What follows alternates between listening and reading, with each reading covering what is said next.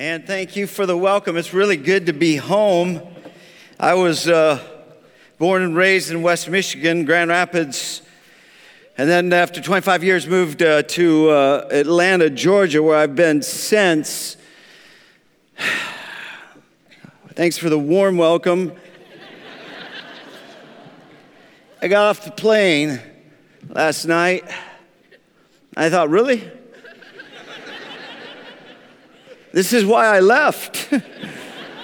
So I appreciate the very warm welcome. What is that, Craig? I don't know, man. That's cold stuff.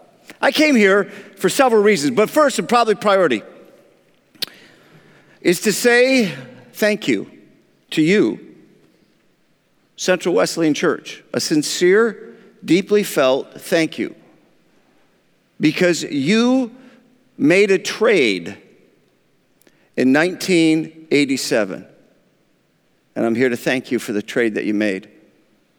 Now, in a moment, I'll make sense of the trade and I'll connect it to the main thought for the day. In fact, let me just give you the main thought right off the top. Let's just do that quickly. Some of you might be note takers. I am when I go somewhere. So I think they give you a little space in the bulletin there if you want to jot anything down. So if you're like, well, let's see if it's worth jotting down. Well, here's the thought. Life is a series of trade-offs. This is the idea. Life is a series of trade-offs. And the real challenge is to trade up. Life is a series of trade-offs, this for that. You're always trading this for that. You trade your time, you trade your efforts, you trade your energy, you trade that for this. You trade your money and you buy stuff. You go to work, you serve. Whatever the case may be, if you think about it, you're always making trades. Life is filled with trade-offs. It's a series of them. You're doing it all the time, whether you ever thought about it or not. And the real challenge, the strong challenge, maybe the stronger challenge, is to trade up. See, when you make a trade, you don't want to trade down. You don't want less. You don't want to fall short. You don't want to be in a lower place. When you trade, you want to make a trade where that exchange, man, you traded up. You got more. You got better. You got a better life on the other side of that. So, I want to thank you for a trade you made. I grew up in Grand Rapids. Grew up at Berkeley Hills Wesleyan Church. Went to Hastings Camp. Some of you might know of that. Thank you. 16 years old, had to call to ministry. Don't know if it makes any sense to you, but I'm going to try to explain. When I say call to ministry, I mean I wanted to be an attorney. That was my goal in life. I'd already dreamed of that, being an attorney. But I sensed something in my spirit as best I could, 16 years old. What do you really know? But that God might want me to be a pastor. And I don't know what to do with that. So I prayed one night very specifically, God, if you want me to be a pastor, you got to tell me so I'll know. And if you say yes, I'll make the trade. I mean, I'll trade off, won't be an attorney, I'll go be a pastor. I'll do. But you got to let me know. And I'll tell you how specific. I mean, this happened on November 13th of 1977 at 10:55 p.m. It's that specific. I took a Bible, I said, God, if you want me to be a minister, you got to tell me so I'll know beyond a shadow of a doubt. It's really what I said to him. And I took a Bible, I closed my eyes, I dropped the Bible, and I said, if I can open the Bible, blindly put my finger there, and it says I'm supposed to be a minister, I'll do it. Now, listen, I'm not recommending that. I mean, I know that sounds kind of dumb. I mean, some of you are thinking, really? Really? I mean, Pastor Craig, you brought him here to teach us how to get the will of God. That's how we all go home and just get the... No, I'm not encouraging it, but God's gracious.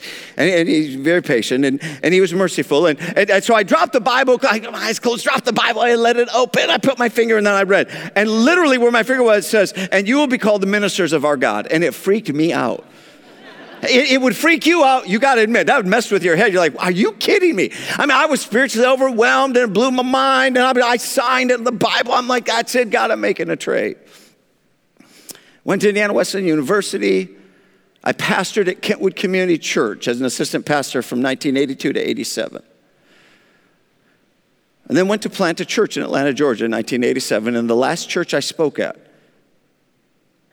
was Central Wesleyan.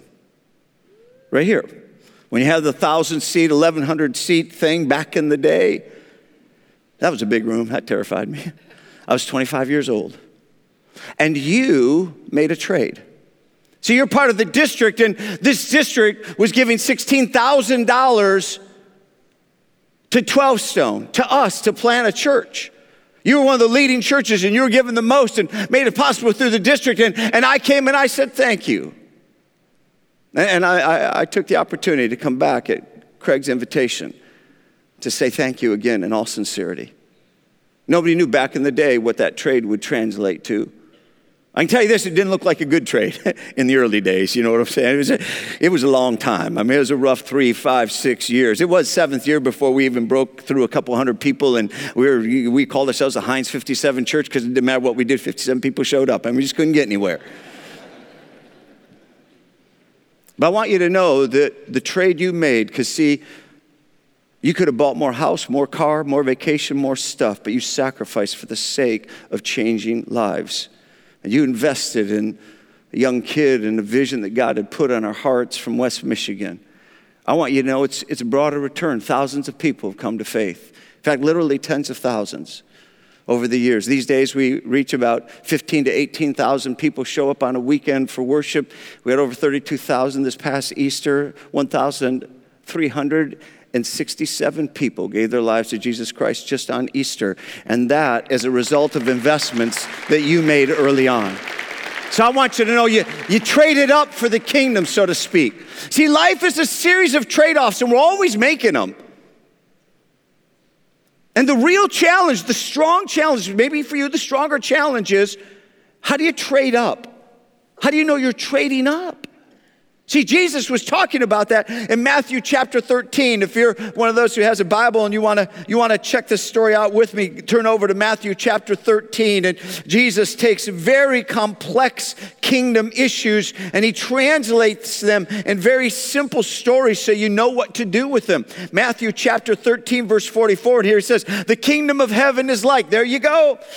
See, if you want to know what the eternal kingdom, the kingdom that preceded us, will follow us, has always existed, always will. We're kind of in the smaller sub-kingdom stuff. We think everything that we're doing is all the big deal. No, here's the big deal. It's where we came from. The kingdom of heaven, which is active among us, the kingdom of heaven is like treasure, Jesus said, hidden in a field. When a man found it, he hid it again.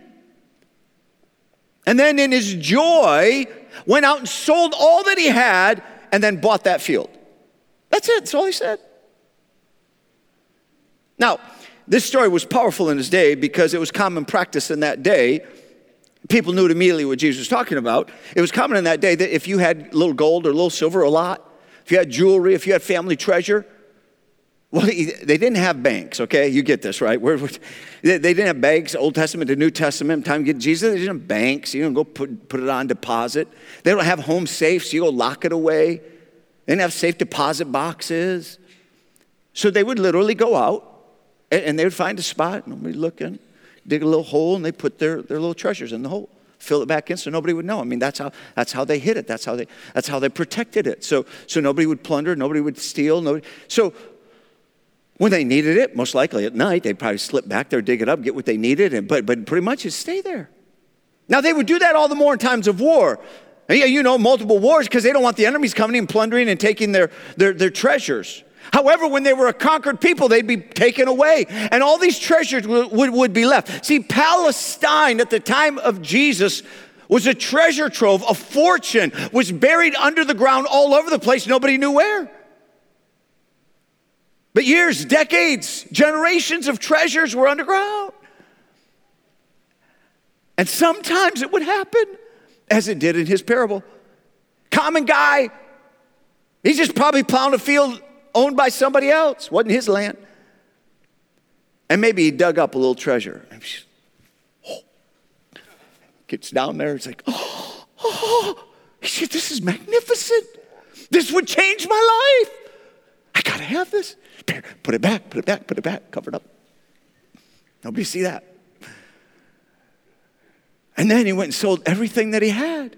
Now this wasn't the treasure of the owner, meaning the owner didn't put it there. The owner would have sold it before he sold the land or pulled it out, but he didn't. This is ancient treasure. This is hidden treasure. This is old treasure. This is big treasure. And so you can imagine the guys, he's out selling everything he has. He's going to buy the land. And while he's selling everything, he's like, what are you doing, Fred? No, I don't think it was Fred. That's not really a good Israeli name, but go with me. So what are you doing, Fred? Why are you selling everything? Man, I'm going to buy that land. He made an offer to the owner, and people are like, man, what is wrong with Fred? I mean, he's good. Fred's not all together anymore. See, because Fred's about to trade down. He's about to make an investment to buy this land that we all know isn't worth what he's about to pay. And what's he going to do with it? He'll have nothing. Guy's a fool. But Fred knew what nobody else knew. He knew that this was a trade up because there was a treasure hidden. And this was going to change his life. And he did it with joy. He did it with great joy. He did it with great what, everybody? Joy. Yeah, you were kind of there. Let's do this together. I say the word, I pause, I lead you to a response, and then with great joy, you say the word with me. That way we're kind of together, okay? So here, he did it with great joy. He did it with great what? Joy. Almost believable. Sweet. Let me see if I can help you. I would like to have everybody, at least 30 years and under, pull out $10 if you have it. Now, anybody can. I'll let anybody participate, but I just want to mess with the group because I know the younger you are, the more it means. Okay, so if you have $10, pull it out right now. Just pull out $10 because I want to do a little something with you. I want to give you a chance to make a trade. You don't have to make the trade, but only one person can make the trade. And when I say, if somebody wants to come up here, but you can't come up yet, I just want you to have your $10 because I know $10 sometimes hard. Doesn't matter how old you are. Okay, and you're going to make a trade for this envelope. Now, you may not want to do it, but you may. But I'll tell you what's in the envelope ahead of time. Okay. So you get ready. There's 1 bill, 2 bills, 3 bills, 4 bills, 5 bills. There's a 10, there's a 20, there's a 20, there's 100, there's a... I'll tell you what, I'll trade this, but you got to get up here before anybody else. And the slow people,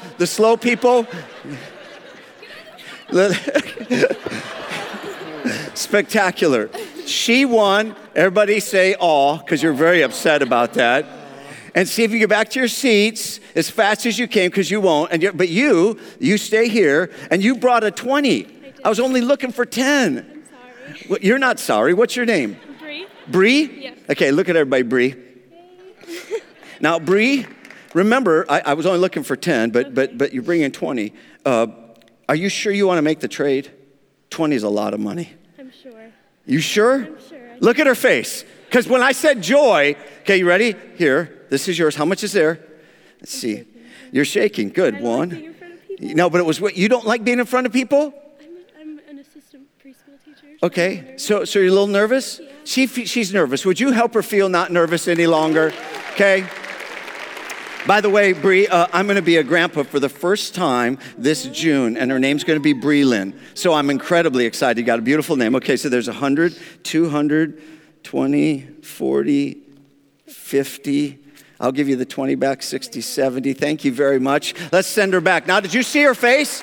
Did you see her face? It was called joy. It was called what? Dude, did you see how fast she came up here? Did you see? Can I tell you something? As soon as you figure out that the trade you're making is a trade up, you will race toward it. That's what Jesus is talking about. See, Jesus was talking about the kingdom of God. That's what salvation is. As soon as you figure out that following Jesus is a trade up, you will run to Jesus. But most people think it's a trade down. Like, oh goodness, you become a Christian, really? You know, I have this heavy book. It's going to beat the daylights out of you. It's just filled with rules and it'll just wreck your life. You know, to come to Jesus, you're going to have to die to yourself. Well, yeah. And then you get eternal life. You get forgiven of your sin, every stupid thing you ever did. You can't make up for yourself. Jesus died on the cross to cover your sin. You know what it means to be forgiven, restored to your heavenly Father, have life to the full on earth, and then eternal life. Are you kidding me? That is a trade up. You would sell everything to have life in God. That's what Jesus is talking about. He said, once you figure it out, you'll say yes. See, the man sold everything, made the trade, because it's a trade up. Everybody thought it was a trade down. No, it's a trade up. When Jesus talks in Matthew chapter 6 about giving to the kingdom of God, he says, don't lay up treasures on earth where moth and rust and thieves come and steal. In other words, it's going to end up in a garage sale. Quit making a big deal out of it. You're in love with it today. You won't be someday. So quit pretending like this stuff changes your life. It's just a moment of happiness. Don't treat it like it's a God. In fact, leverage temporal things for eternal things. Give toward the kingdom of God so you can change lives. So stuff like this was happening with kids, things that you're going after here. Because God's stirring things among you here. And you're going to have to make some trades. In fact, this whole stronger challenge is about making trades and trading up. You're going to mark the lives of next generation here and in this territory. From children to students, and the impact's so much greater than that. But you know what? For most of us, before we risk a new trade, we need to awaken to a new truth. I want you to get that. I want you to register that. Maybe you need to jot it down.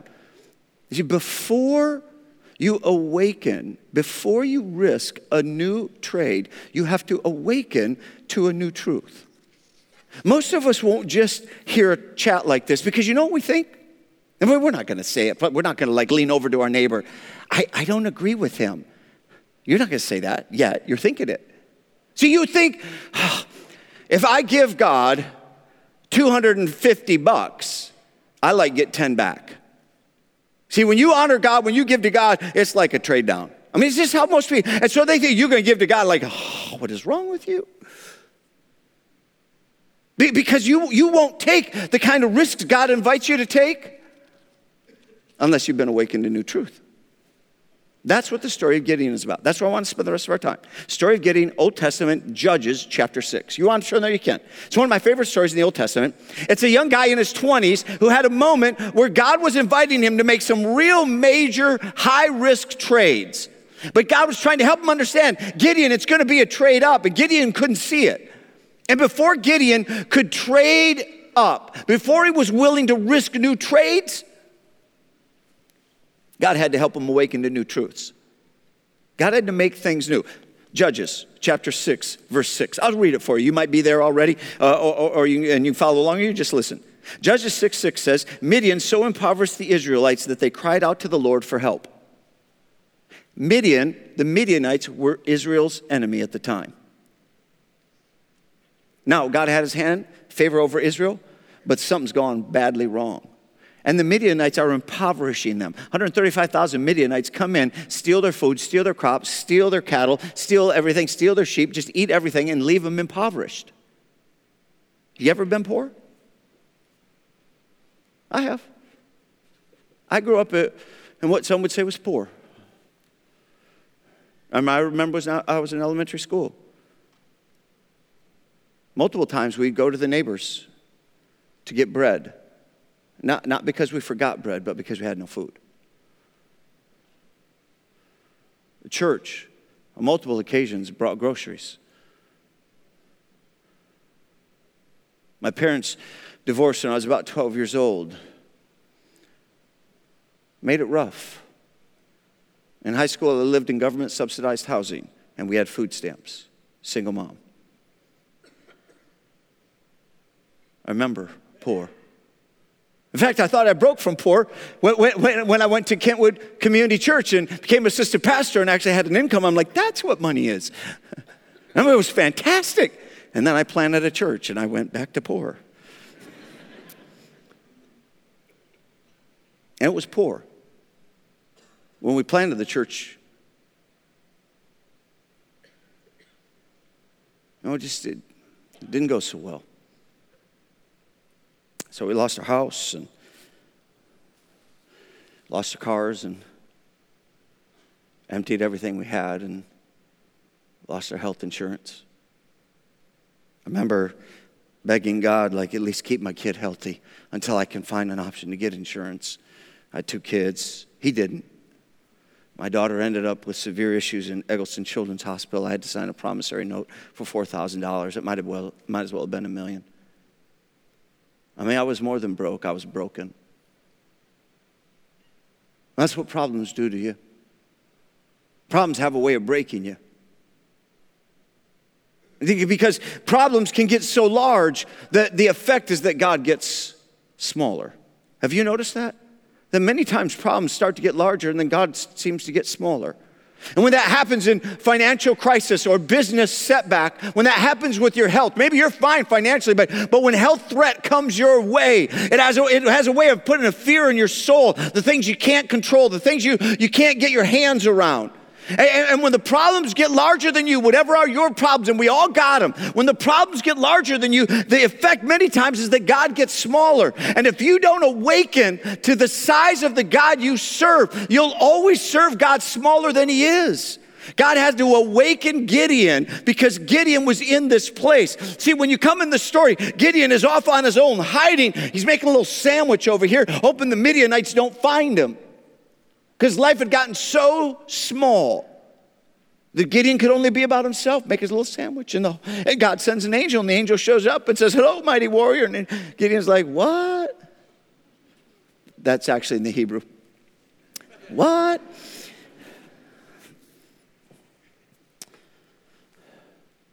And God wanted to awaken him to two things that he might want to awaken you to. The first one is who God is. Sometimes we have to awaken to who God is, maybe reawaken to who God is. Literally, I'd say it this way. Gideon had to trade up to the size of God. He had to trade the old small view that he had of God to the new size of who God really was. Maybe you have to do that because Gideon had to rediscover that God is more. God is more. God is what, everybody? More. He's more. See, God is more loving than you have ever imagined. You do not know the depths of his love. And God is more powerful than any of us know. And God is more patient. And God is more generous. And God is more holy than any of us ever really know. And he said in verses 14, you're going to save Israel. And verse 16, not a Midianite will survive. And Gideon said, I can't see it. Because Gideon didn't know the God who was more. And God is more. Back in the early days of 12 Stone, a guy showed up. His name was Chris Huff. He's with me on this trip, hanging out with us here. Chris Huff came to the church, and I met with him at lunch after a couple of visits, and Chris told me, he said, look, I don't care for your church. I don't care what you're doing. I don't believe in your God. I'm here to appease my wife, okay? So I'm agnostic. Thank you very much. I'm not interested. But I said, well, it was an interesting lunch, a very entertaining lunch, because I'm like, well, he's smart. He's an engineer. He's doing really well in life. And I was drawn to him, and I said, you know what? It seems to me that you would love to make an impact. He said, how so? I said, you'd love to close a church. He said, I would. I said, I'll make a deal with you. He said, what's the deal? I said, you walk through the Bible with me. I'll tell you what I believe and why. Then you tell me what you believe and why I'm a fool. And if you can convince me and convert me, I'll close the church. He said, I'm in. I will sign up for that. I'm going to close me a church. Well, I wouldn't be telling the story if he would. So within the next several months, the Spirit of God landed on him. He read through Scripture, and we talked it through, and God awoke that man to the truth of Jesus. He woke up, came to faith in Jesus. Within a few years, sensed a call to ministry, walked away from an incredibly strong engineering career to do full-time ministry. Has been on 12 Stone staff for 19 years and has changed thousands, literally thousands of lives just because God is more. Listen, there's a high schooler at our church recently. In fact, I shared this story about a month and a half ago. His prayer life was, God, help me get a goal in my lacrosse team, on my lacrosse team for every game I'm in. That was his primary prayer every week. God, we have a lacrosse game. Let me have a goal. God, you help. You are so big, God, that you could give me a goal in every lacrosse game. And the Spirit of God was messing with the high schooler like, I might be bigger than that. When you're in high school, though, that's a big prayer. Like, every game I got to get a... And actually he was getting it. By the end of the year, he got one every game. But the Spirit of God was whispering, I'm a little more than that, young man. Why don't you pray bigger? Why don't you pray for something more than you? So he began to pray, well, God, could you use me to change somebody's life? Could you use me to see someone come to faith in Jesus? And so he just began to pray that God would help him witness to and somehow affect the lives of his teammates. And by the end of the year, he led his first teammate to faith in Jesus Christ. High schooler, not in the church, did it on the sports field. In the next 2 years, he led over 50 athletes in his school to faith in Jesus Christ. See, that's powerful. God is more than just get you a little lacrosse win. By the way, what you guys are going after here is a church so huge. Because you may already know in your soul that God is more, but the next generation needs to know that God is more. And how you live and how you lead and how you give and how you serve is going to mark them for them to discover that God is more and for them to lead their generation. It really matters how you walk this. We had a guy 2 years ago come to 12 Stone. He's broken, messed up his marriage, moral trouble, did it himself. 6-year-old daughter, the divorce occurred. He was broken. He just came and said, I'm a mess. I need help. Over that 2-year period, he came to faith in Jesus, began to recognize that he was living unwisely, began to live out of God's word, loving his daughter from a distance. Right after Easter, just a couple weeks back, after the 11 o'clock service, he, his ex-wife, and his now 8-year-old daughter stood together, and we married them again. And God brought a family back together because God is more. God restores broken things, doesn't he? See, that's who our God is. And Gideon was about to figure out that God is more. That's what God was trying to tell Gideon, I'm more. And Gideon couldn't see it because Gideon was consumed with making a sandwich. All Gideon knew about God is that he had stories of God, but he didn't know the real God. He didn't know the power of God. He didn't know that God was the size of who God was. I want to tell you something. God needed to awaken Gideon to the size of who God was. But I think there was a second awakening. And that's for who Gideon was. Maybe I should say who you are. I think that might be an awakening God has for us today. God wants to awaken you to who you are. And he wants you to trade up to the size of God in you, the size of God in you. See, in verse 12 of chapter 6, God said to Gideon, you're a mighty warrior. And then he said in verse 14, I'm going to send you. I'm going to send you to save Israel, but I'm sending you. And then he said in verse 16, I'll be with you. Mighty warrior, I'm sending you, I'll be with you. Mighty warrior, I'm sending you, I'll be with you.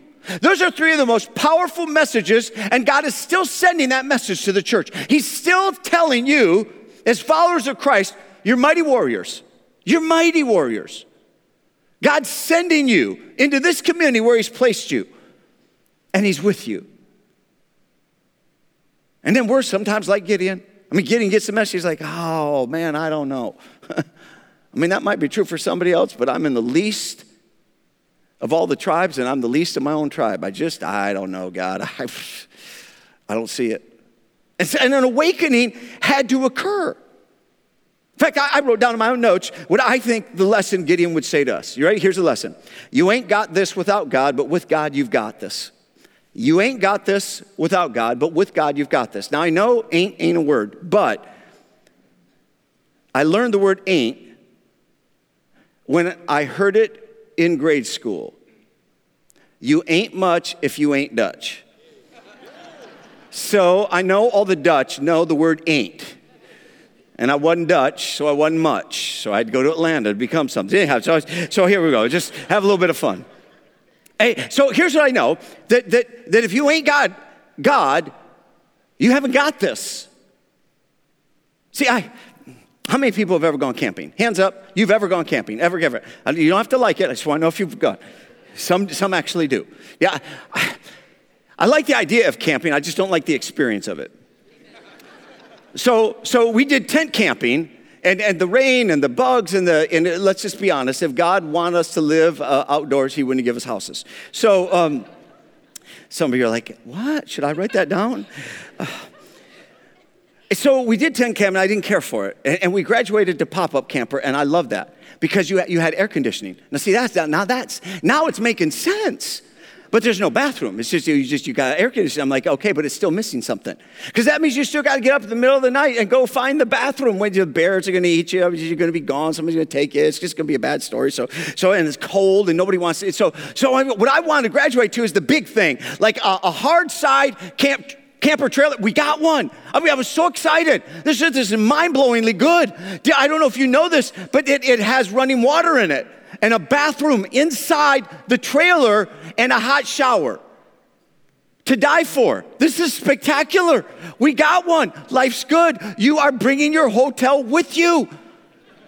I'm in. So we got one. And we went on our first camping trip. And so excited.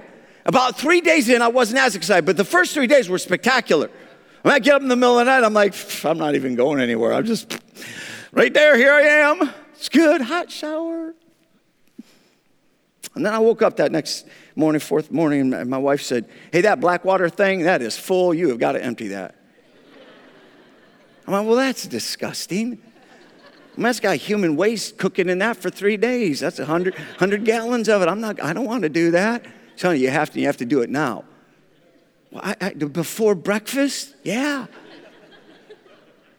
So since I got married to be told what to do, I'm like, okay, so here we go.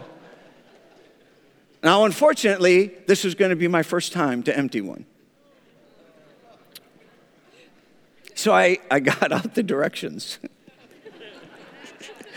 I got my oldest son, who was a teenager, Josh, and we read the directions. How hard can it be? You just put it in there, fortunately, on our campsite, we had a waste disposal, so right there on the site, so we didn't have to load up the trailer and take it to the site. So I was like, this will be good. Now we're a little far away from it, but we put a couple hoses together. So I got Josh, he's behind the camper, he's way over there behind the camper, and I'm way under, we got around it. And I get down here and I put it in, and I'm holding it, I'm like, all right, Josh. And my wife is standing right there. She's over my shoulder. I hate having people look over my shoulder. Anyone, you liars. Do you hate people looking over your shoulder anywhere in life? Hands up. Come on, especially my wife. Especially my wife. And she's, now, honey, I don't know if you're doing it right.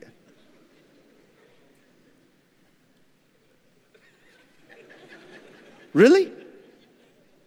I need help from you? Wait, I've walked around the campground and I see other people have a doohickey that's connected to the hose, and then they lock it on the waste disposal, and it just stays there. I don't think you're supposed to hold it. I said, honey, I've got this. Why don't you go cook breakfast? You do your job, I'll do mine. She decided not to cook breakfast. She stayed for the show, but she did back up. And then I yelled to my son, Josh, let her rip. And he did. Now, I'm not good at physics, but do you have any idea the force at which 100 pounds of fill in the blank rushing through a hose about that size can do when it gains momentum and hits the hole? I don't even have to make this up. That thing ripped out of my hands and started snaking. And stuff is going everywhere. And I'm trying to grab it. And I finally get a hold of it and I cram it back in the hole. And my senses have been destroyed. I'm vomiting in my mouth. And I'm trying to get oxygen. And right there is my wonderful wife. So you got that?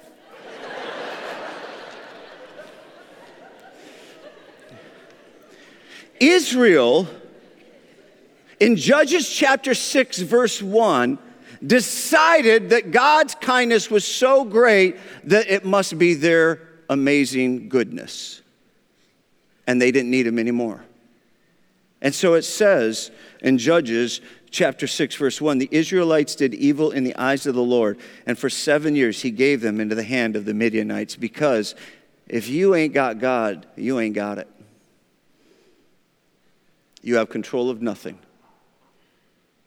But if you have God, you've got this. Because God's got you and God's got this. And you know what? Gideon was so messed up after years of wondering where God went that when God finally did show up, he didn't even know how to trust him. He didn't even know how to be the person God created him to be, because God with you means you've got this. Because God's got you and God's got this. And God wanted Gideon to trade a sandwich for a sword and go take territory. Listen, one of the reasons I think I'm supposed to be here is to remind you, Central Wesleyan Church, that you are mighty warriors. That this Old Testament physical story of Gideon is a parallel to the New Testament spiritual reality that we live in. In the Gideon story, physically they were impoverished and they needed to go take new territory. They needed to take territory back. Spiritually, people are spiritually and soul impoverished. They are empty without God and hopeless. They have no future, no eternity.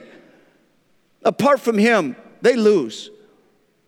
And God's called us to take new territory, to reach spiritually lost people for the kingdom of God. And you are the ones He would use. Isn't that how Paul said it in 2 Corinthians 5? God called us, has given us the ministry of reconciliation, that lost, broken, messed up people can be restored to the living God. And he, as if, Paul said, God makes His appeal through us, be reconciled to God. Because we're His ambassadors. His what, everybody? Yeah. That's who you are. I mean, it's a serious kingdom business in the conversation of this stronger challenge. And for Gideon, he had to wake up to who God was and who he was. And I think when you get the wake-up call and it finally lands with newness and clarity in your soul, then you're ready to risk new trades. And I think this whole idea of new trades has two questions with it. I'm going to give them to you. It's quick. This is kind of a closing thought. How current is your obedience and how current is your risk? How current is your obedience and how current is your risk? How current is your obedience? God's about to take 135,000 Midianites and wipe them out and give victory, give strength, give success. I don't want you to be broke. That's all I got. Thank you, my friend. He doesn't want me to be broke, so He's giving more and we're just going to lay it right there. Thank you, my friend.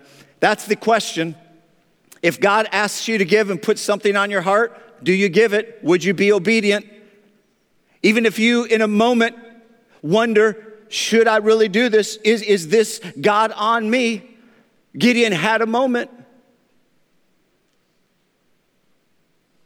And before God gave him victory against the 135,000 Midianites, God asked Gideon a question. I'm asking you the question. I think God's asking you. Is your obedience current? You see, if you read the detail in chapter 6, before he ever goes off to war, God stops Gideon and says, before we go off to war and take the victory, you have an altar to Baal that's in your father's household, to a false god. And you guys worship there and you worship me. And you got this competitive thing going on where you follow the living God, but you follow false gods. And I'm telling you, Gideon, you got to go tear down the altar to Baal. You got to go repent, tear it down, get rid of it, clean it up, and build a fresh, new altar to God alone. You can't serve two masters. See, just maybe, hear me if you'll let me say this. Maybe before God can go do the things He wants to do through you, through this church, you got to answer the question, how current is your obedience? Are there some places in your life where you're bowing to sin, impurity, indifference? On and on it goes. And before God can do the great things He wants to do in the next 2 years, 5 years, 10 years, you got an altar you need to go tear down. You got some things you need to clean up. See, this story is exciting because of the success and the momentum and the win and the rescuing Israel. But before it ever occurred, his obedience had to be current. How current is yours? Second question, how current is your risk? See, now God says, I'm going to take out the Midianites. I'll be with you.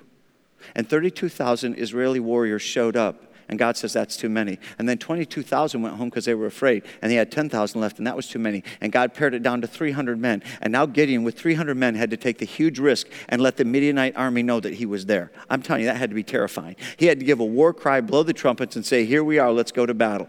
He had to trust that God was with him. That's a huge risk. You know what I believe? I believe that that moment was the most faith-filled moment in Gideon's life. Can I tell you something? If you have nothing on the line for the kingdom, you're probably not fully in. It's difficult to be a mighty warrior and a bystander. See, this whole stronger challenge is for everybody to have the chance to put something on the line.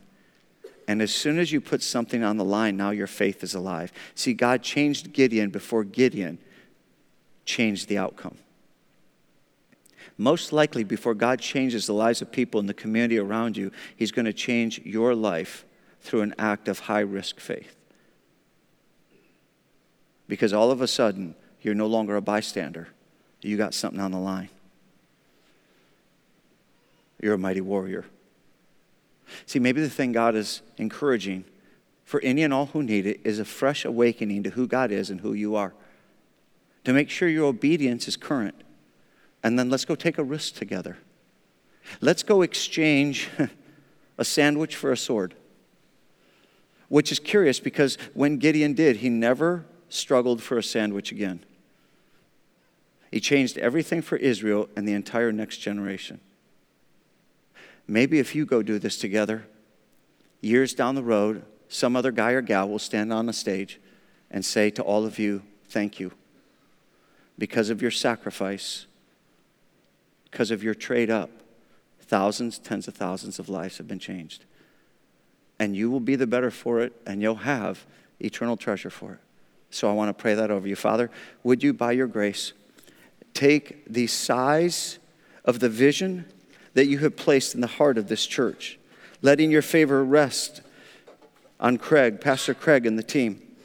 Would you, God, guide us? And if there's any place where our obedience needs to get more current with you, would you lay that clearly in our hearts and our minds? Would you give great courage in this place as you awaken us to new or renewed truths? Would you give us the courage to make high-risk trades for your sake? And we'll give you all the thanks because you and you alone are the author of life. I pray this blessing over this church in Jesus' name. Amen. Thank you.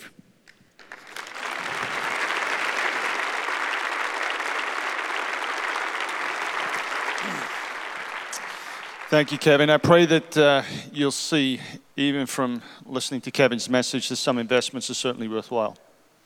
Giving is truly an investment, and it's always an investment in people. And what I want to do right now is I just want us to stand.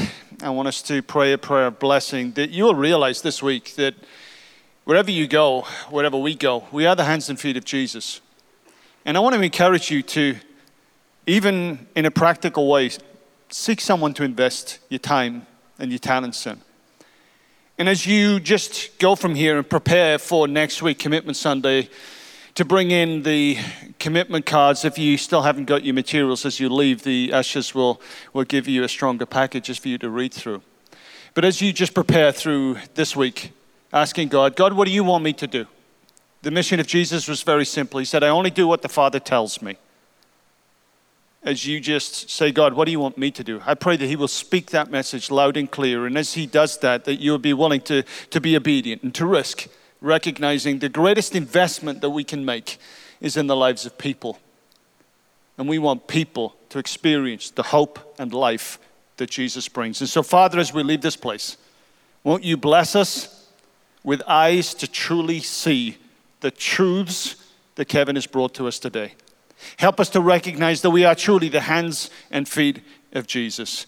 And people of Central, as you leave this place, go be the hands and feet of Jesus, knowing that the God of grace goes with you, and he wants to use you to do abundantly more than you can ever possibly imagine. Go in grace, go in peace, and we see you all next week. Have a great week. God bless.